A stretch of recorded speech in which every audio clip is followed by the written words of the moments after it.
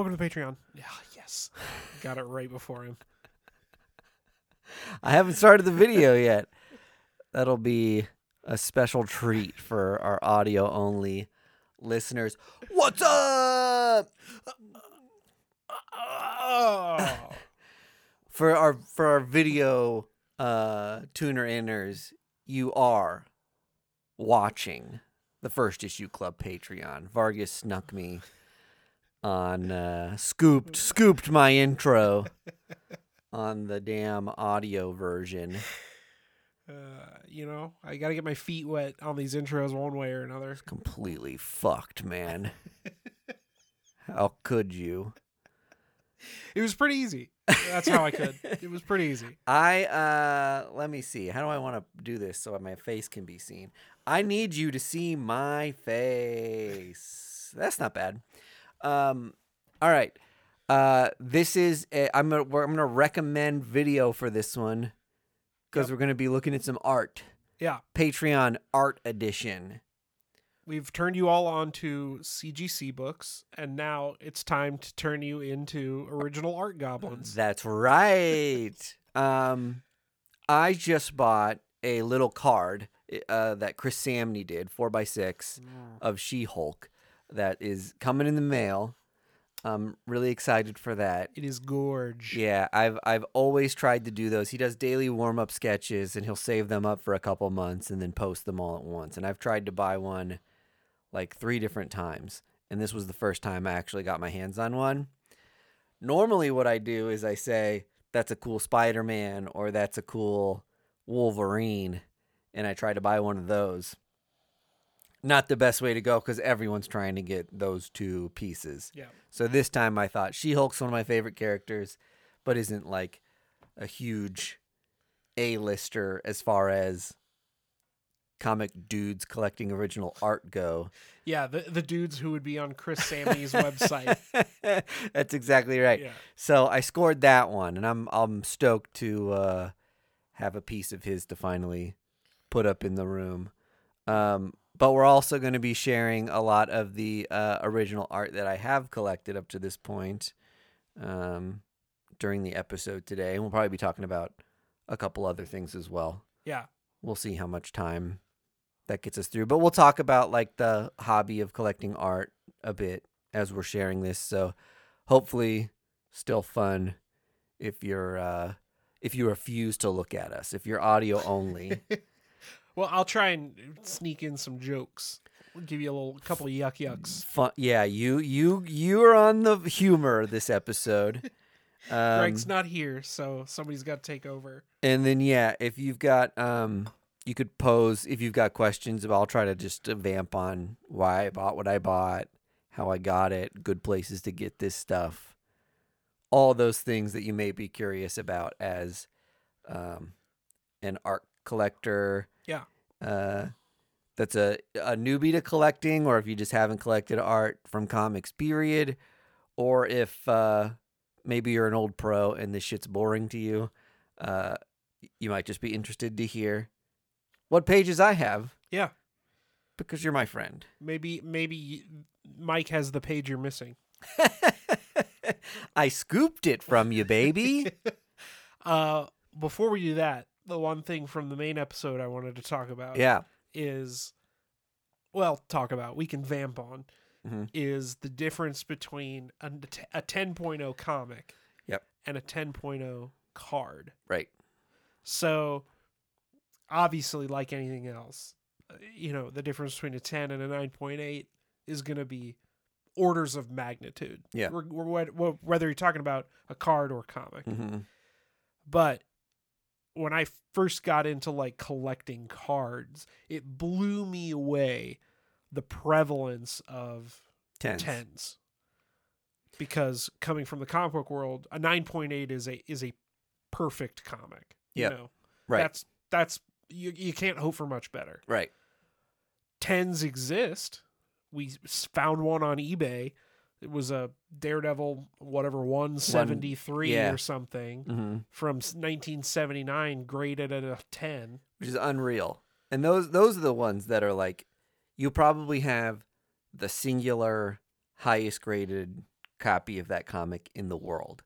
Yeah. Which is why a comic like that is worth so much money. Well, yeah, they were selling it for $15,000. I don't think so. In a comic that's not a key comic, I think it's unrealistic to expect you get that sort of money out of it. But it being a perfect copy of a Daredevil comic from the 70s, that's worth $2,000, I think.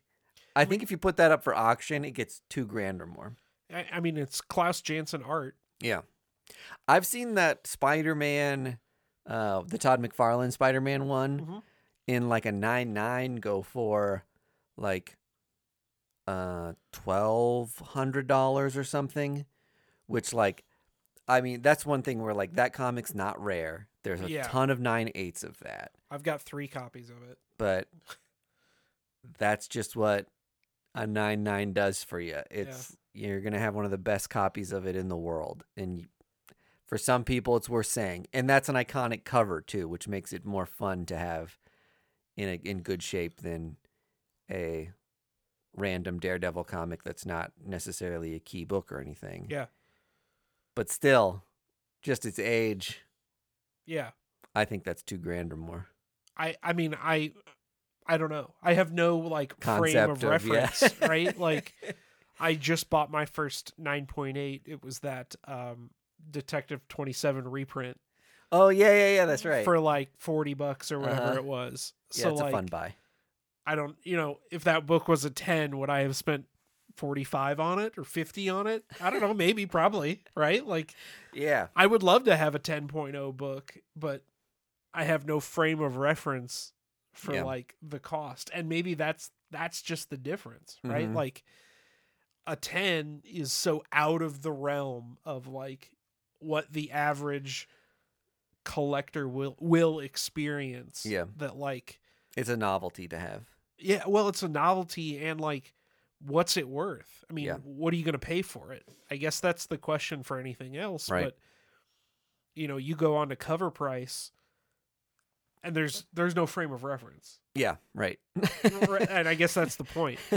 But again, on the flip side, with the cards, like, you can get a 10.0 anything for like $5 or $10. Yeah, and it's just whatever. I would compare this to, well, it's kind of the reason that more of the DC cardstock covers get 10s more often than the floppy newsprint. Yeah, I guess in quotes. It's not really newsprint anymore, but the magazine style pages, just because that stuff's sturdier, right? You got like a thick piece of cardboard for a card. People slide those right into top loaders. Yeah. The one 10.0 book you can find fairly regularly is Batman Damned 1. Oh yeah, because it was number one, it was hardbound. Hardbound, it was that first Black Label book, so people, I think, knew that it would be a collector's item. Yeah, it was that first appearance of the Batawang. I love that it's like credited as that. It's so funny. It's hysterical. Just like a community like pun made it into like just normal nomenclature for like what this book is key for. Yeah. I never read my copy. It's in a bag and board. We covered it on First Issue Club like 5-6 years ago. Yeah. And I bought it digitally because I was like, I don't want to open this thing. At that week, it was selling for like $600. A lot of money, and it's gone like way down since. Yeah, but I was bought selling both for covers. a lot. Did you? Yeah. You know what the funny thing is too is like I bought the A cover, and the Jim Lee cover was selling for way more. Yeah, which like that's the only time I've ever seen that, just like a variant that wasn't a ratio for like a B cover selling for more than an A. Yeah. It's so rare. And that is not the case now. The A cover is the one. Oh, has it flipped? Yeah, okay. The A cover is the one to have, for sure. I think over time, and as like collected editions come out or more people buy books digitally, it just becomes the visual that you associate with that comic. And so when you think like, oh, I have this in my collection, you just don't think of the other cover. Yeah, the bees. Which is why, so I've got the B cover for, I don't even know if it's a B cover. It's like some sort of like incentive copy for Something is Killing the Children one, which is that like Frizen cover. Yep. And the first issue and that the A cover and that Frizen cover just keep getting like further and further apart. Yeah. And that Frizen was a ratio, right? Wasn't it 1 in 15 or something? I think it was. Yeah, I think there are technically less of it. Yeah. But the A cover has just become iconic at this point, and it gets parodied all the time. And that's the one people want. Maybe at some point in time, that gap will close a little bit, but it doesn't seem like it. Yeah. I feel like those series like did. I mean, obviously Jenny Frizen to us was like already like an artist that we loved and collected her covers in particular because they're so great. But I think the Something is Killing covers just opened her to a totally new audience. For sure. I bet too, people, because you think about the audience that would be collecting something like Something is Killing Children. And those are people that are going to be buying multiple covers. Yeah. Right? You buy the A to read and something else, right? Yep. So I bet there are more of those Frizen covers available for purchase than there are the A covers, because the A's are the ones people want to hold on to. Yeah, right. You know what I mean? Yep. Like, probably in the world, the market is inundated with the Frizen covers. Yeah, right. Like there are more A covers out there in the universe. Yep. But people aren't selling them. Available for purchase. Yeah. The Frizen. That's an interesting thing that I had not considered. I bet that's the same thing with a lot of it, right? Like, go back to Batman Damned. I bet the A covers are the ones people hold on to, and they're like, "Oh, I've got the A cover. I'll sell the Jim Lee." Yeah, right. But I could be talking out of my ass. I learned the there's a whole era of my purchasing history wherein I was just like, I want variants. Mm-hmm. So fun. You get like a rare version of this. They're wackier artists doing wackier things than the A cover. They don't have a lot of the shitty trade dress at the time that I just like didn't like as much. Like, 15 years ago. I feel like trade dresses has gotten so much better in the last few years. Oh yeah. Than it used to be. But now I regret not buying A's for a lot of those comics just because those things. I have plenty of books that have turned into key issues of this, that, and the one I have is worth like $2 or $3. Meanwhile, the A cover is $15-$20. It's like, fuck, man. I know. I thought I was making the smart decision getting the one variant that came into the shop for this book, but not the case, baby. I did the same thing. I've got a whole bunch of variants for Secret Wars, and some of those are hits. Like, I've got technically the first cover appearance of what's her name, the girl that like was the sentient cosmic cube. Is it Binary Nova? One of you know what I'm talking about? Not Nova. I kind of don't. Binary's the Captain Marvel like energy version. Yeah, it's whatever. This is in Secret Wars. Yeah, her first appearance. The Hickman Secret Wars. Yeah. Man, I don't know. Yeah. It's not ringing a bell. Well, whatever. I've got her first cover appearance was on a variant. I'm making it up. It's never happened. Was it a Battle World? It was A-Force. It was a variant cover for A-Force. Oh, okay.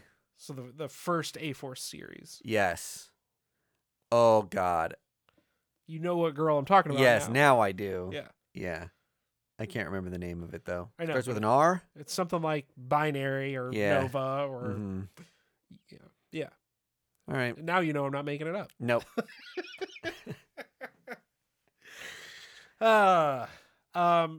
The other thing that... To stay on cards... Oh, you want to talk about cards? No, I was just going to say, I've been thinking a lot about just like sending a couple cards in just to do it for fun. Oh, sure. We should do it together soon. Just if you've got a couple cards you were been thinking about grading. Sure. I've got a handful of sports cards that would just be like fun to grade. Yeah. So I'm going to send some in just to see how the process goes, and you want to send it in. CGC will grade cards now. Their little labels look the same as the comics. Oh, really? Yeah. Weird. Yeah. I already have the CGC account, so okay. It's probably cheaper to submit than signing up for creating an account somewhere else. Yeah. I'll dig through. I've got some cool Magic cards that I can send. Right on. Dope. I love it. All right. Cool. Cool. So the other thing that I wanted to hit quickly is I was trying to think of stuff that I, as a novice collector, had questions about, but couldn't really find like a good answer for. Yep. And the one that popped into my head that I still like kind of doubt, because I've never like experienced this in my own personal life, but like, is there a difference between Mylar and Poly? And if so, is it worth the money that you spend on Mylar? Yeah. Because like everybody talks about how great Mylar bags are. They're 4 times the price, 5 times the price of a Poly bag comic. Yeah. You know, you can get a bag and a board with a Poly for 50 cents, but a Mylar is going to be what, $2 or $3? Yeah. Especially if you buy them individually. Yeah. The price is so high. So in my research, I found all the science stuff that's like Mylar is a better oxygen barrier. Yeah. It is more resistant to, like, it has more structural rigidity, so it's more resistant to like waving over time and that kind of stuff, which I guess it's good for like long-term storage.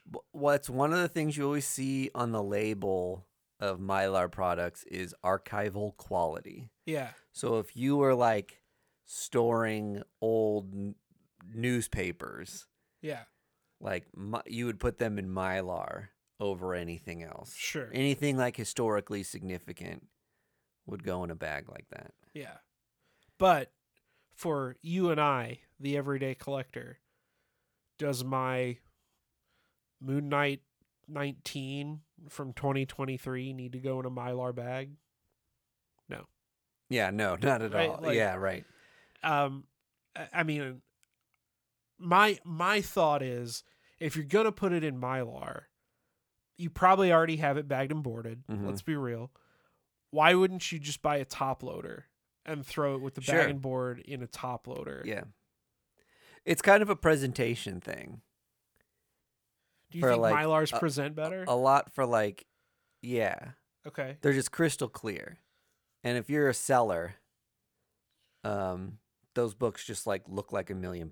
I mean, they look amazing through those bags versus another one, which like when you think about going through like dollar store comics and you see they look really shitty, and then you put them in a new bag and board, and you're like, oh, this looks a hell of a lot better than it did at the shop.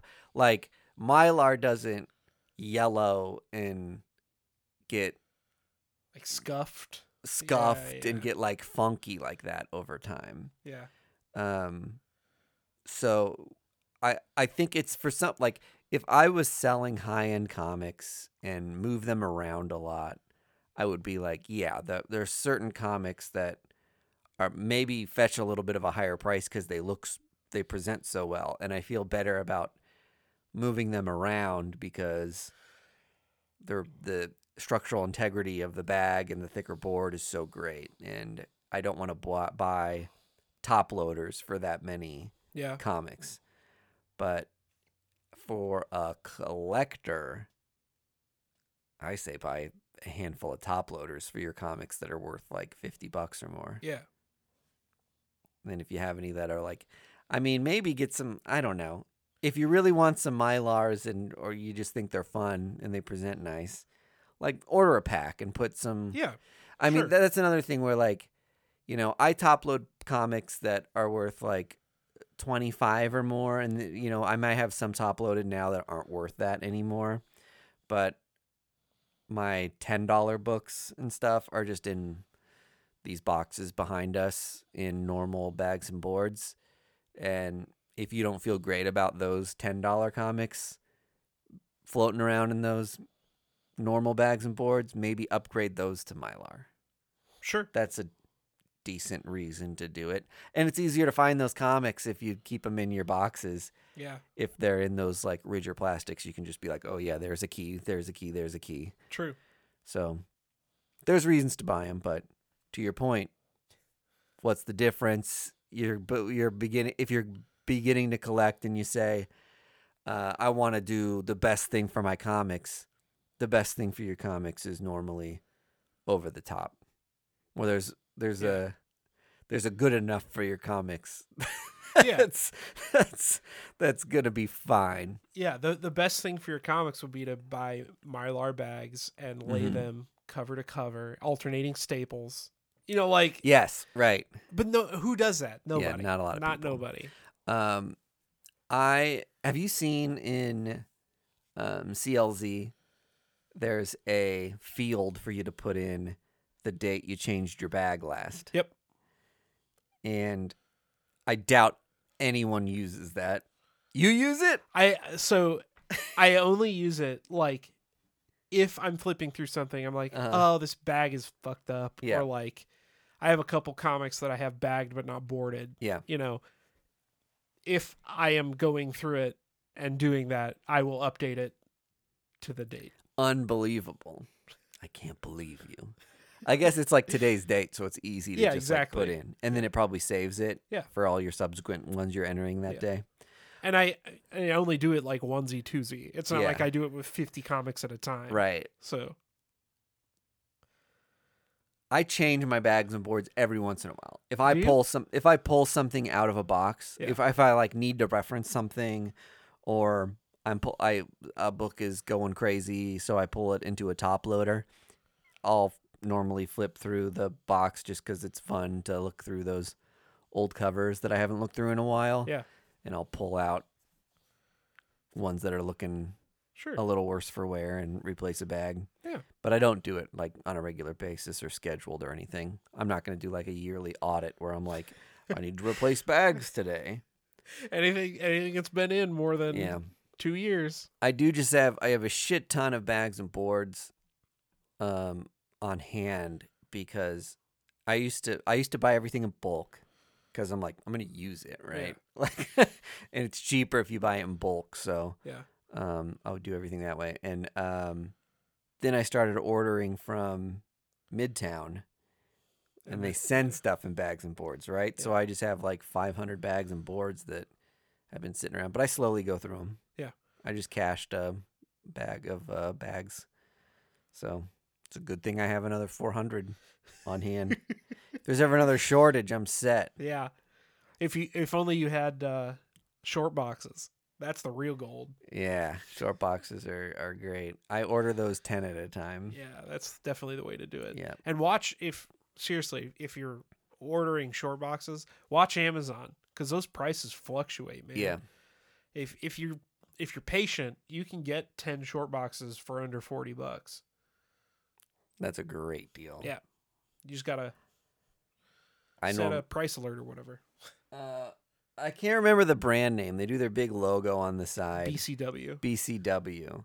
I normally do those, and they're not my favorite by a long shot, but they are the cheapest normally. Yeah. And they're good enough. Yeah, they're good enough. I can do 10 of those for $50 normally. I can find that deal somewhere. Yeah. So $5 a short box is like not bad. Yep. Most shops should sell you a short box for $5 a pop, but not all of them do. Yep. I prefer a shorter short box because when the BCW boxes are maybe 5 inches, 4 inches longer than the ones that I used to buy. Ones? I like the real short ones because 1, easier to carry and move around, and 2, not as drastic of a lean. Dude, I'll trade you. I've got 2 of them that I'm desperate to get rid of. I hate them. I'll take them off your hands, man. Perfect. Yeah, those are my boxes. They're just like normally more expensive, or you have to order like 25 at a time to get those. I just haven't found a good place to buy smaller quantities of those. So that's that. That's that. All your collecting knowledge. Yep. All right.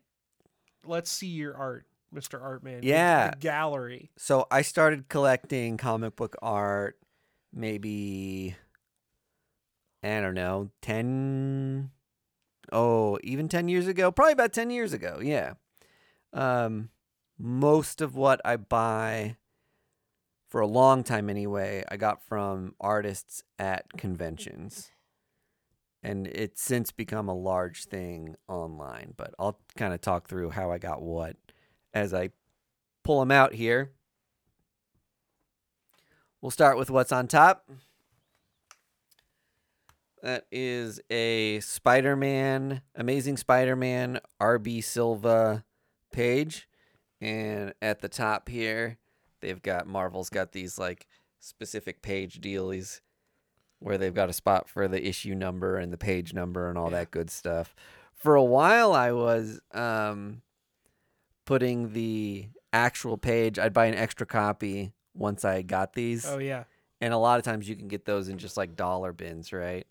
And I would buy the extra copy out of a dollar bin and then rip the page out and then frame it next to the comic. But it was just too much wall space after a while. I've got enough of these, but I really like this page. This is Spider-Man 18 from this is 2016, so maybe like volume 5 or 6 at that point. Is that the Nick Spencer? No, it was before that. No, it was before Nick Spencer. This was still Dan Slott.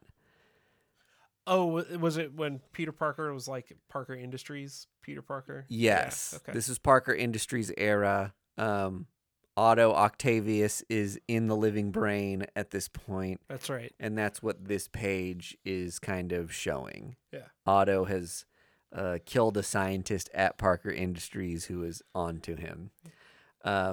One of the things I think is really interesting about this page is if you look at the bottom here, and I'll bring that closer in a little bit, you've got finished inks of Otto, and then just pencils of Otto there.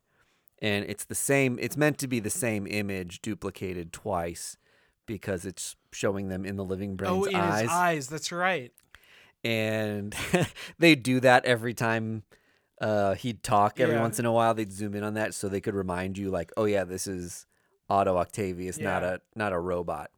And I just thought it was fun to just show, like, digitally now they grab that other inked part and just copy it and move it over. So a lot of artists don't finish their rough pencils on pages like this to keep things moving. And there was a time and some artists still work like this because they like working more traditionally, where they'd put what's called a stat on the page. Have you ever heard that term? Mm-mm. So a stat is basically like a photocopy or printed or an extra piece of paper that's glued onto the page. And you just can't tell when you scan something for just like the rich blacks and whites that something has been glued on. Okay. So they would take a photocopy of it, cut that out, and glue it on to that spot where it was needed. Okay, yeah. I've seen that before. Yeah. But let me get that closer here so you can just see that a little better. You can see his pencils there. That's cool. And then the ink's on that side.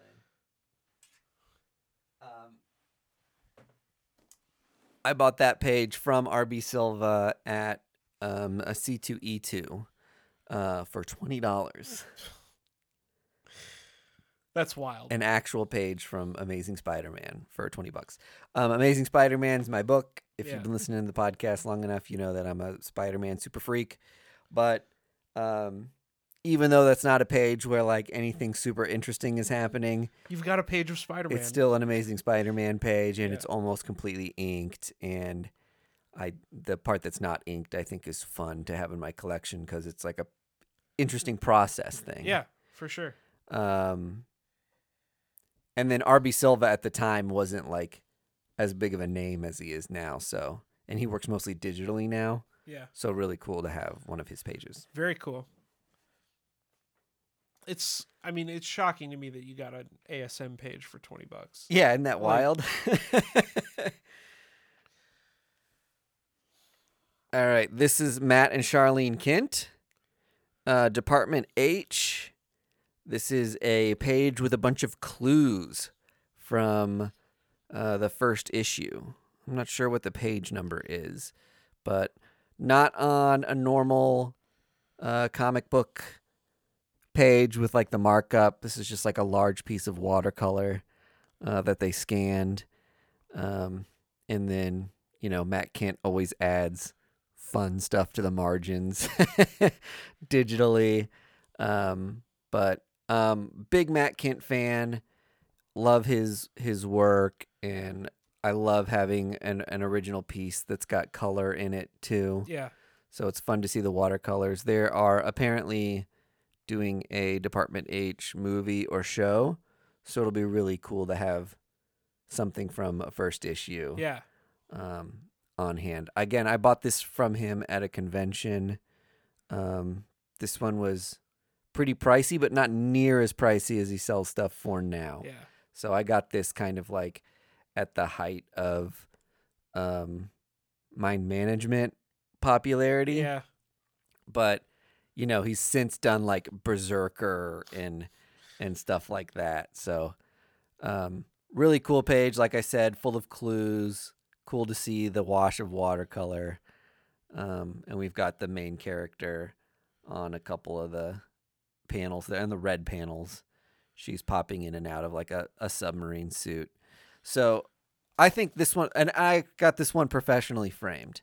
Normally, like, professionally framing stuff is like more expensive than the actual art costs. Yeah. You know what I mean? Yeah. So it's like so not worth it. Does this stuff like hold its value or go up in value? Like rarely. Yeah. Does it like go up in value? I would say it generally holds its value. The Spider-Man page, I think I could obviously sell for more than $20. Yeah. But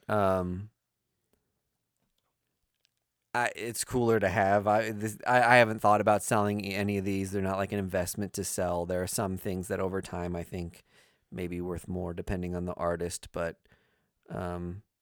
generally it's not an investment for financial sake. Yeah. It's an investment because you get to have a piece of something from a story you love.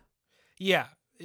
I don't know if that's my own romantic perspective of it, but I would say like don't put a bunch of money into comic book art and expect to sell it in 5 years for like a huge increase. Yeah. The comic book original art is like, it is the ultimate version of the spec game that people play with issues all the time, right? Yeah. Because unless you have the page, yeah, from or something the like issue, yeah, it's not going to be worth anything. And now artists know to sell those pages for like $10,000. Yeah, and they're going to be worth $10,000. Right.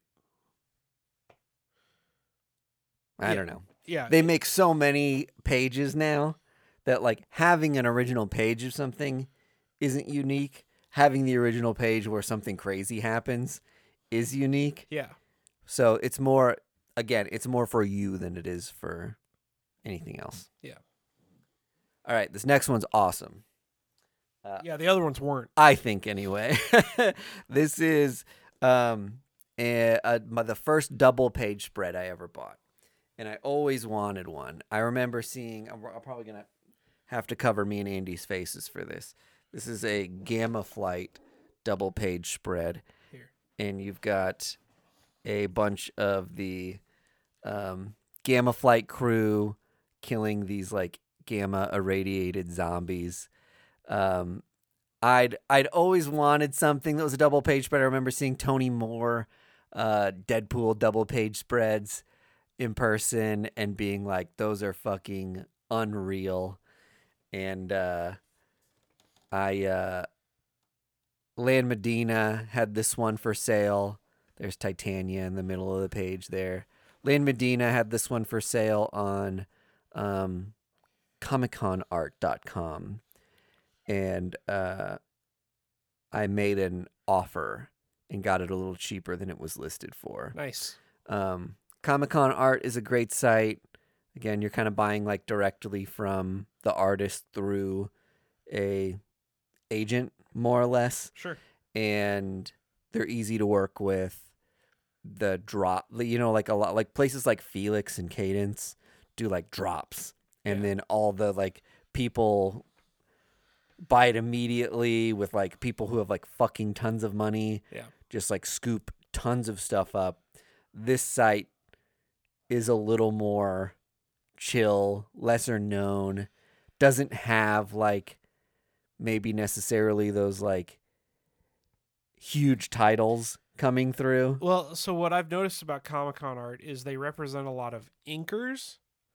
So you can get original pages from these crazy books, like the Strange, the book that was just out there. Their inker is represented on Comic-Con Art, but you can get a page from Strange for like $80 or $100 because it's not from the artist. Yeah, it's from the inker.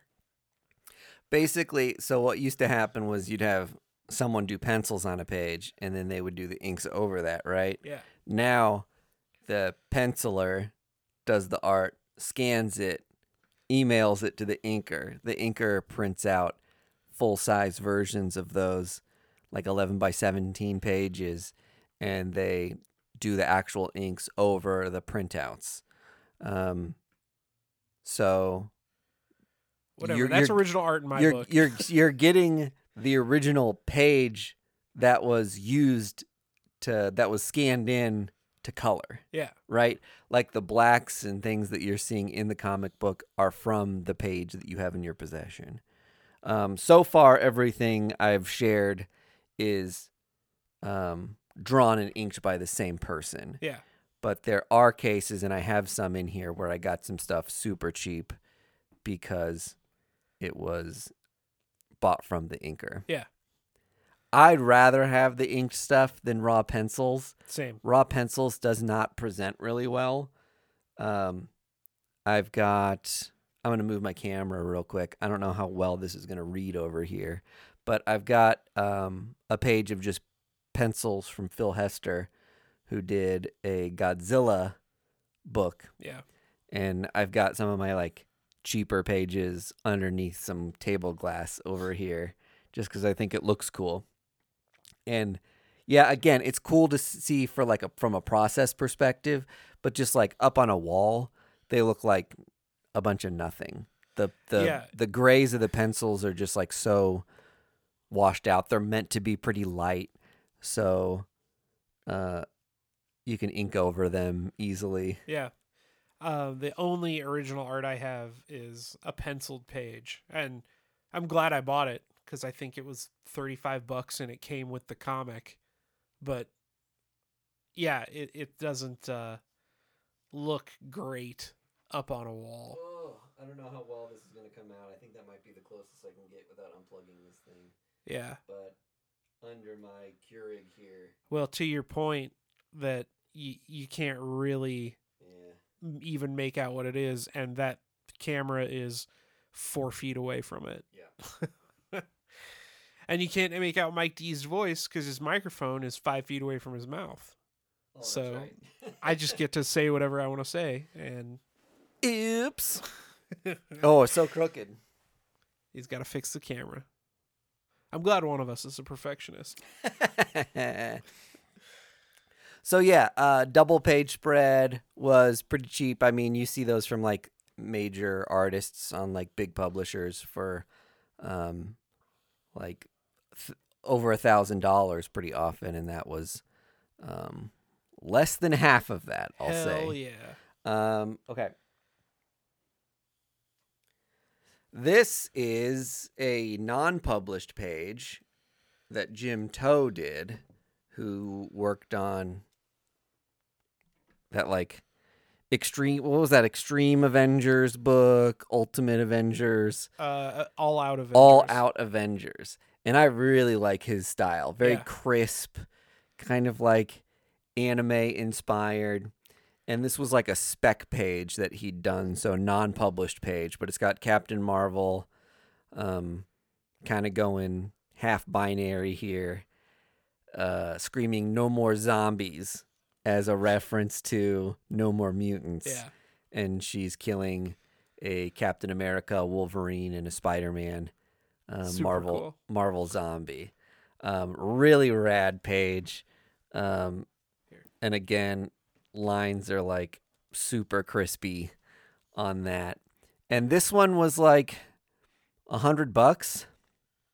And I bought this one on Cadence. So Jim Toe's represented by Cadence. And he had a drop of like a ton of pages. And I was late to this one. Saw it like 4 days after it had posted, and it was still available. So that's a great page. Those unpublished pages are a lot cheaper, and a lot of times they're pages that someone's doing to show off how good they are, right? So they're like really dynamic compositions, and I love this one. It's just so cheeky and fun, and it's perfect for you. Yeah, I know. It's like a complete alignment of my interests here. Yeah. All the fun Marvel characters in there, and Captain Marvel's beating up on all the other characters. What more could you want? As she should be. We talked about this page on the main episode. This one I'm really jealous of. And that is the kind of alpha issue of the Captain America Cold War stuff that kicked off the Sentinel of Liberty and God, I always forget the other one. Symbol of Truth. Symbol of Truth storyline where Bucky's meets this cabal of people who like are actually running the world. And I thought this page was really striking. It's nice on a wall. It doesn't scream comic book from far away, which, you know, my wife is always happy to put up art that's, you know, not Spider-Man swinging around. It's a little more. It might not come across great in this view, but the you can see watermarked. It's got 1922 in the top, which was a really cool panel that they've got like the digital letters or numbers rather for that at the top of the page in the actual printed comic. So this one was penciled by a different person and inked by the person that I bought this from. And because of that, it was incredibly inexpensive. I bought 2 of this person's pieces and asked if they would take $400 for both, I think. $100 a page. So for double spreads. Yeah. So that's basically what it boiled down to. That's awesome. Totally worth it. All right. I bought this from Phil Hester. This I'm very jealous of too. At a convention, and this was in a stack of $20 pages that, again, I bought along with that Godzilla page and then another page we're going to share later, which I thought was really cool because the Godzilla page is all pencils. This page is outlined but not filled. Oh, yeah. And then the last Phil Hester page I have is completely inked. So those 3 pages next to each other kind of show the process of making comic book art. So on this, you see, this is an Ant-Man page. Which was it? Invincible Ant-Man? Whichever. It was the one that Hickman wrote.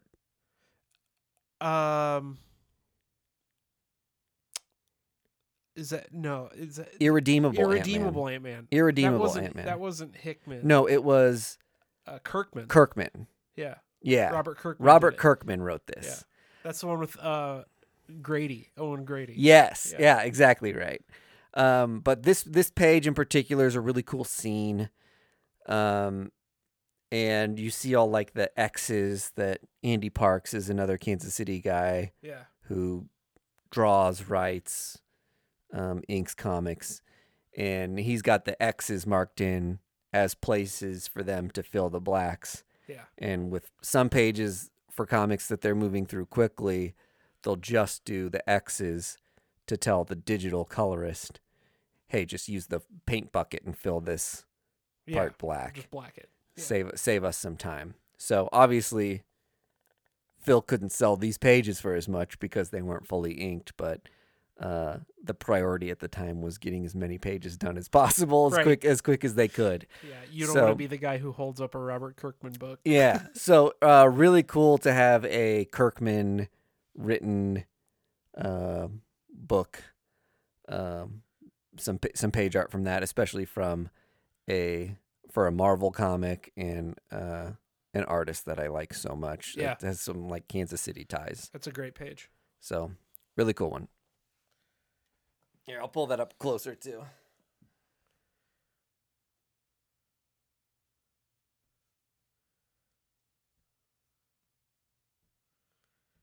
Oh, it kind of tells a little story. That's a great maxi. If anybody out there hasn't read it, yeah, Irredeemable Ant-Man. It's a fun one. It's obviously hysterical. Kirkman wrote it, so it's good. It's hysterical. But yeah, that page in particular kind of has like a beginning, middle, and end. They walk into a shop, they have an exchange with the person at the counter, and then the end has them leaving with what they wanted and like the silhouettes like walking out. So I love that one just kind of like encapsulated, like it's self-contained. It's like a little self-contained page. Okay. This is an original JRJR. Kind of.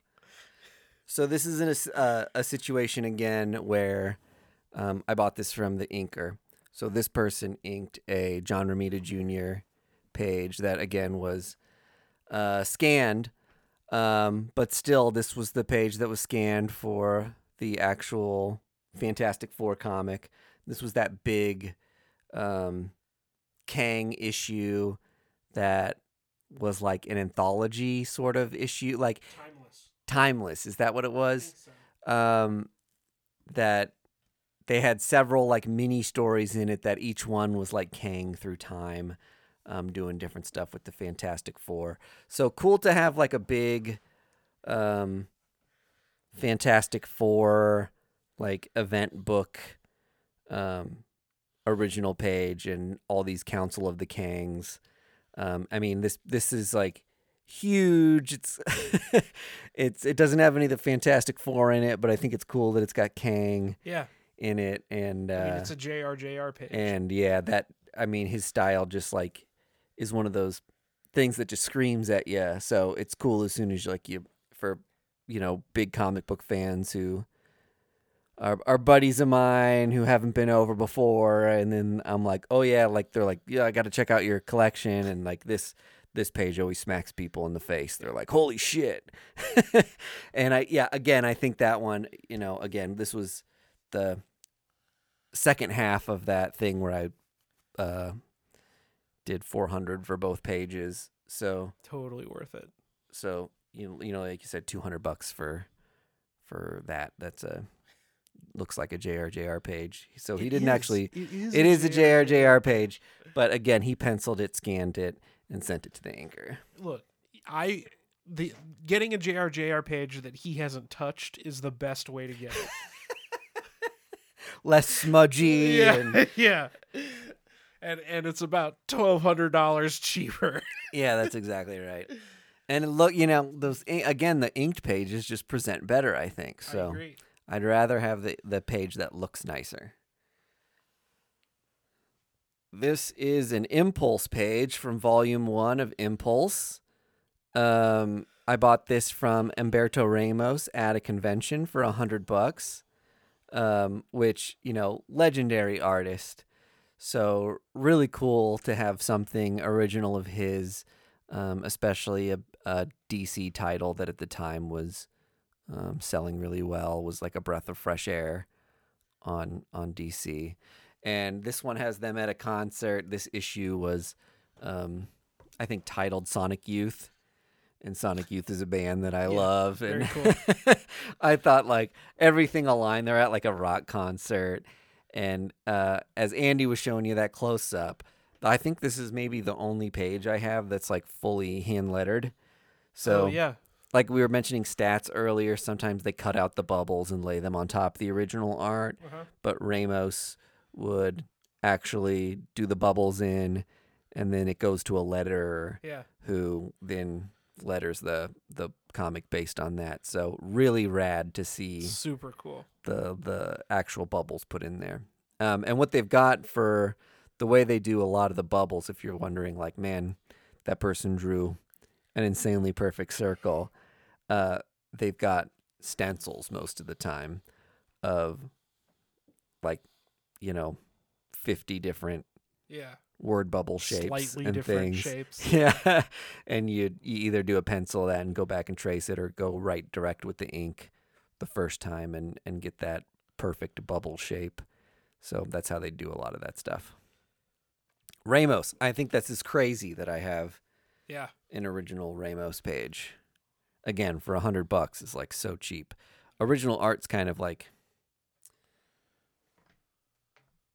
I think people know what they're selling a little more, and they're better at, like, marketing that stuff and selling it when it's, like, really relevant. And it's easier to sell now, right? Like on the internet. Yeah. And as an artist, you can just hand it off to Jim at Comic-Con Art.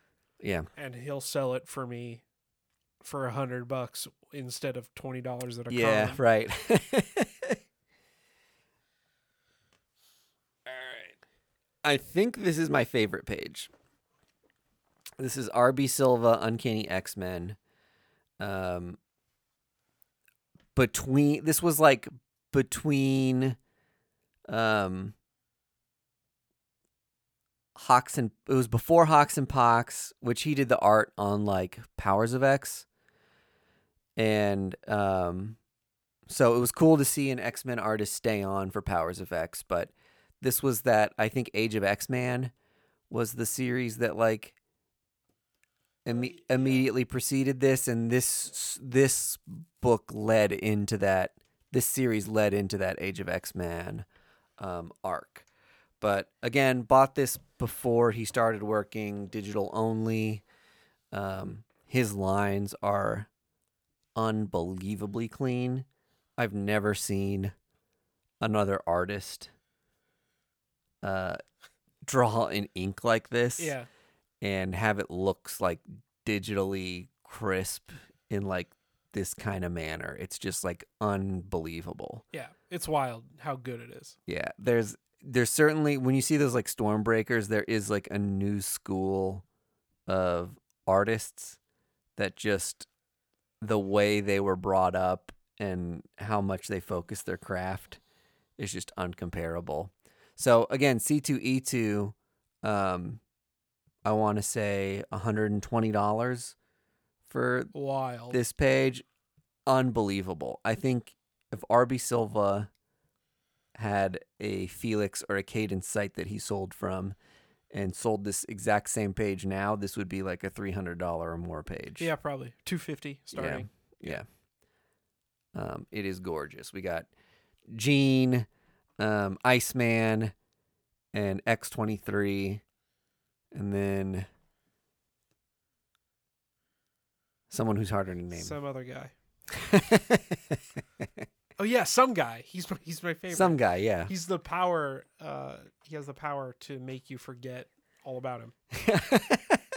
It worked. Okay. This is a Nick Bradshaw page. I really like Nick Bradshaw. He reminds me a lot of Art Adams. And this book had a couple of my favorite characters on it. It's got Glob Herman, who I love, and then Mojo, who I think is just such a fun villain and character.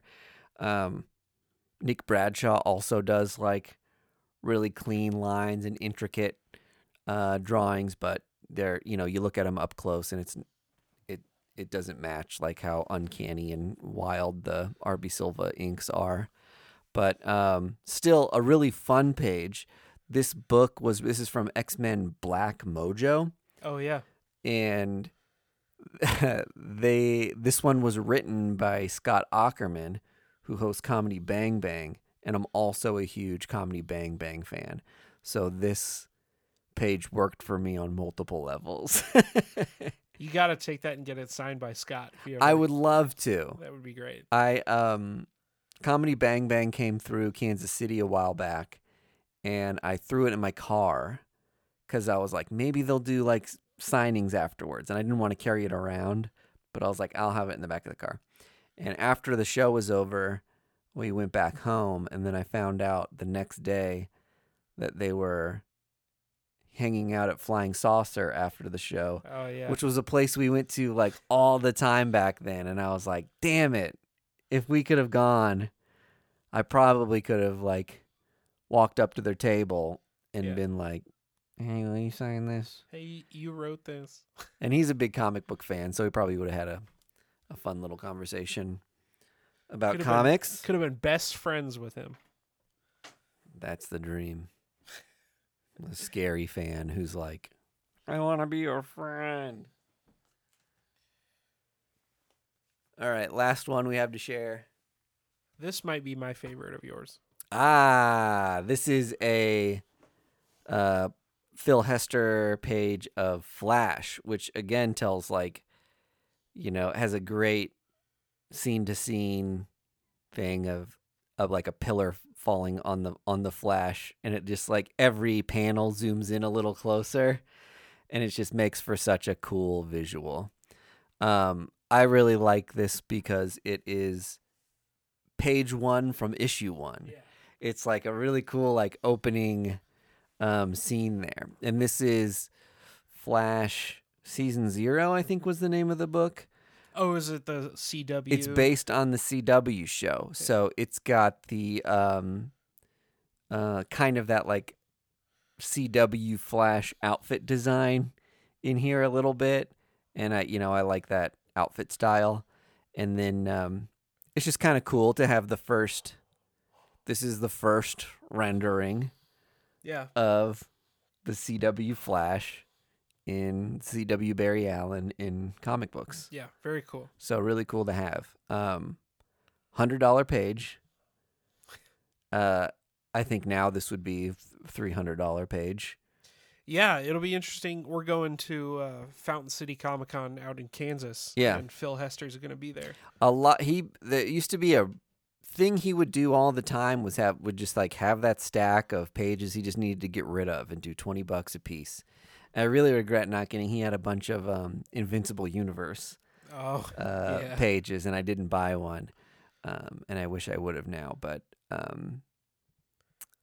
this one was one that I was thinking about buying a couple things from that stack, and I was like, you know what? After you buy 3 pages from the $20 stack, I'm at $60. I'm $40 away from like a really nice, fully inked page from like a premiere book.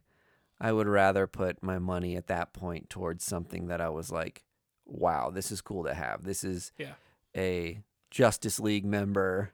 Right. One of the biggest comic book characters in a big solo title, the first page, and I love the structure of it. So had to have that one. That's it. I've got other little things here and there that are like Kevin Mellon is a Kansas City guy who's done some smaller indies. And I have a couple of his pages and some smaller things that are around and not on display or not framed.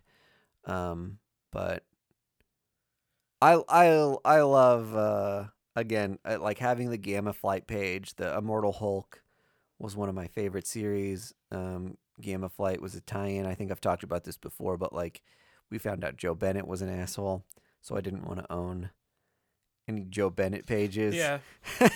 And I was like, this Gamma Flight thing is a great way because it tied directly into that series as a spinoff. Al Ewing wrote it.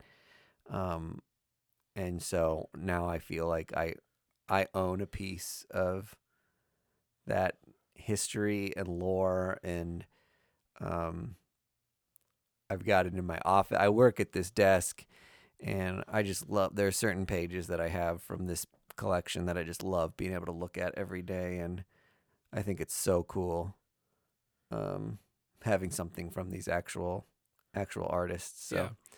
I've got a couple other artists or maybe like characters or things that I would love to have like original art from. I'd love to have a Daredevil page. I don't have a Captain Marvel page proper.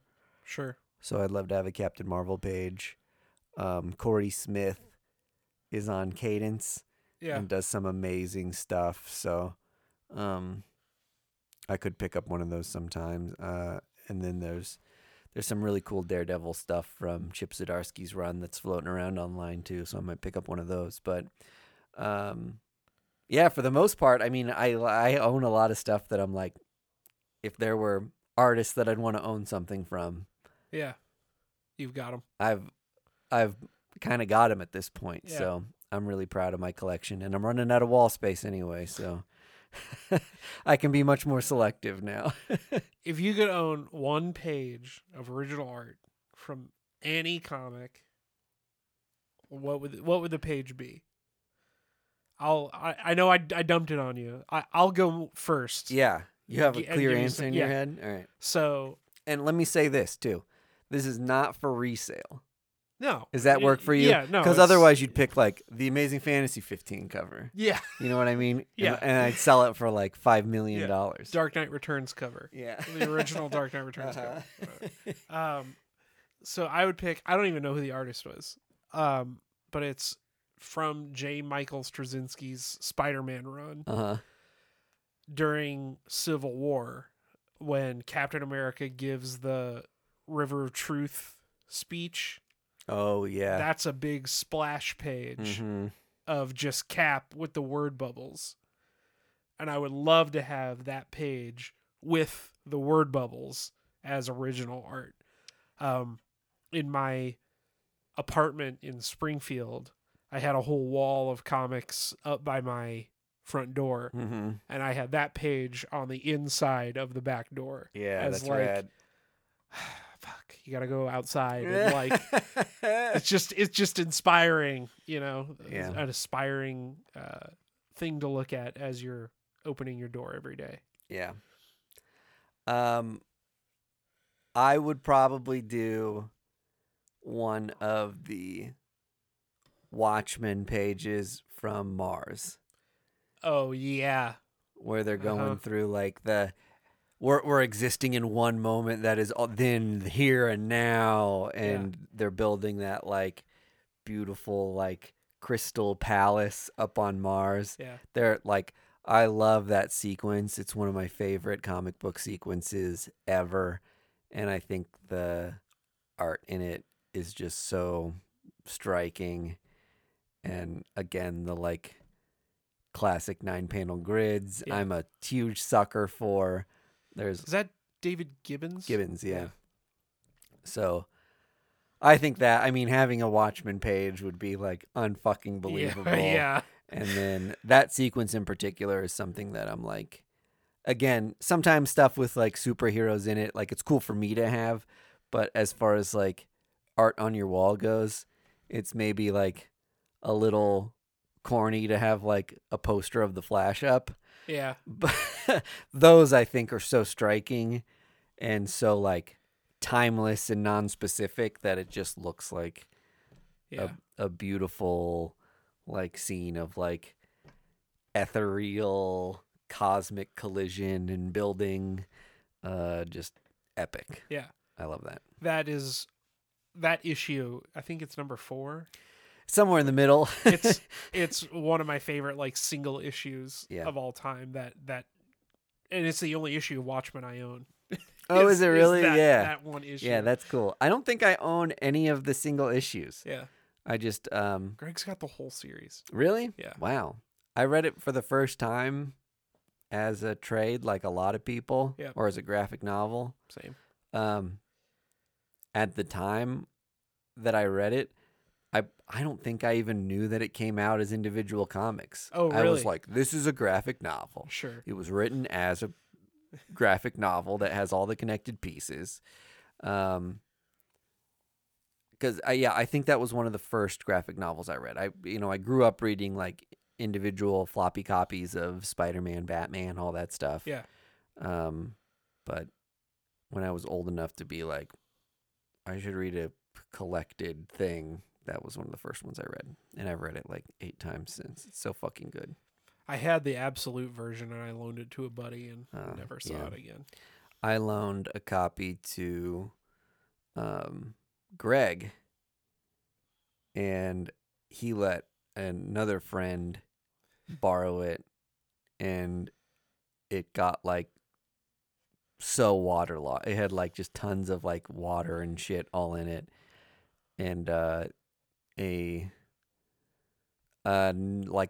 new edition came out when they did the Watchmen movie. Yeah. And Greg or Rick bought me another copy of it then. So I've got the like one that's like soon to be a major motion picture on the front of it. Which is fine. Yeah. I can read it whenever I want. I need to get another copy because that absolute edition was awesome. Yeah. We're talking about oversized omnis. Yeah, right. Having that art was so great. Yeah. And I've been wanting to reread that. I just watched the movie again, actually. I like the movie a lot.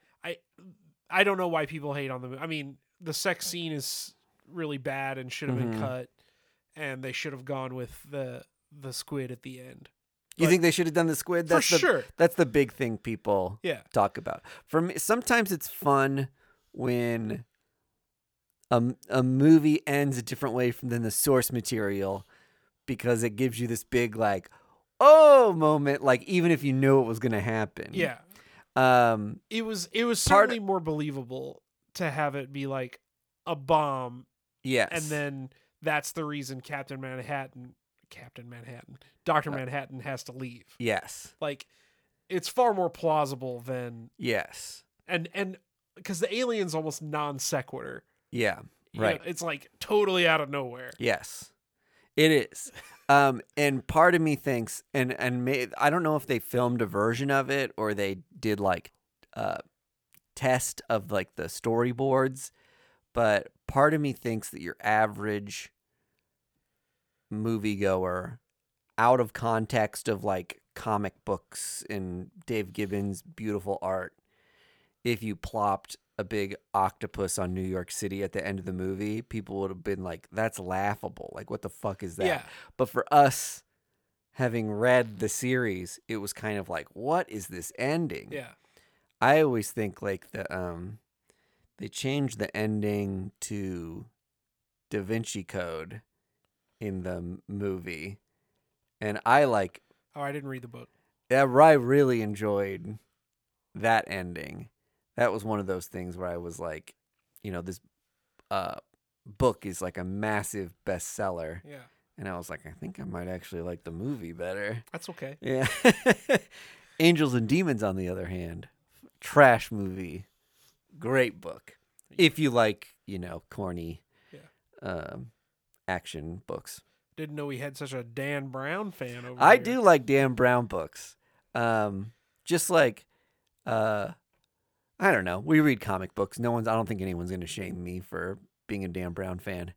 But yeah, just like John Grisham, Dan Brown, and what's his face? The biggest Stephen King. Oh, sure. I mean, they write some like really corny, fun books. But I mean, so some people roll their eyes when you're just like, oh yeah, those guys.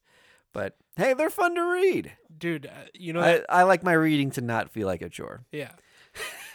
You know that movie, The Meg? Yeah. So that was based on a book series, and I've read all of them. Oh, really? So, Okay. no shame from this side of the table. All right. I've read an entire series about big sharks eating people. Yeah. I think there's also this layer with Dan Brown where he seems like he's one of those people who's so atheist. Oh yeah.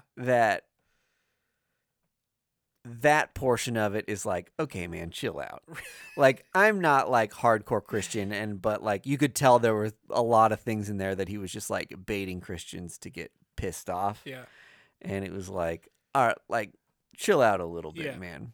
At the beginning of the book, there's like disclaimers in it that are like, while this is a work of fiction, all the art described and all the facts about the art and everything historical in this book is true. And then okay. Calm down, Dan. And then he makes like, all these like really heavy-handed like statements about Jesus's life and stuff that is just like, okay. It's like this isn't adding to the story at all now. This is kind of just like a fuck you to people who are really religious. Yeah. And I don't like again, I don't believe in any of the like Christian stuff. But I respect other people's beliefs. Yeah. And so it's hard for me to like fully enjoy something that's like shitting on anybody. Sure. Because I'm not a bully. Especially when it feels like that's the point. Yes. Yeah. Right. Yeah. That's like I've tried to read Rainbow Six. I think it was Rainbow Six. Oh, yeah. Tom Clancy. Mm-hmm. That motherfucker will spend 10 pages describing a bullet leaving a gun and then be like, and then it killed the guy. And it's like, I don't give a shit about the bullet or the gun that it was fired from, Tom. I care about the people. Yeah. He's a gear guy. Yeah, exactly. He's a gear guy. Oh, man.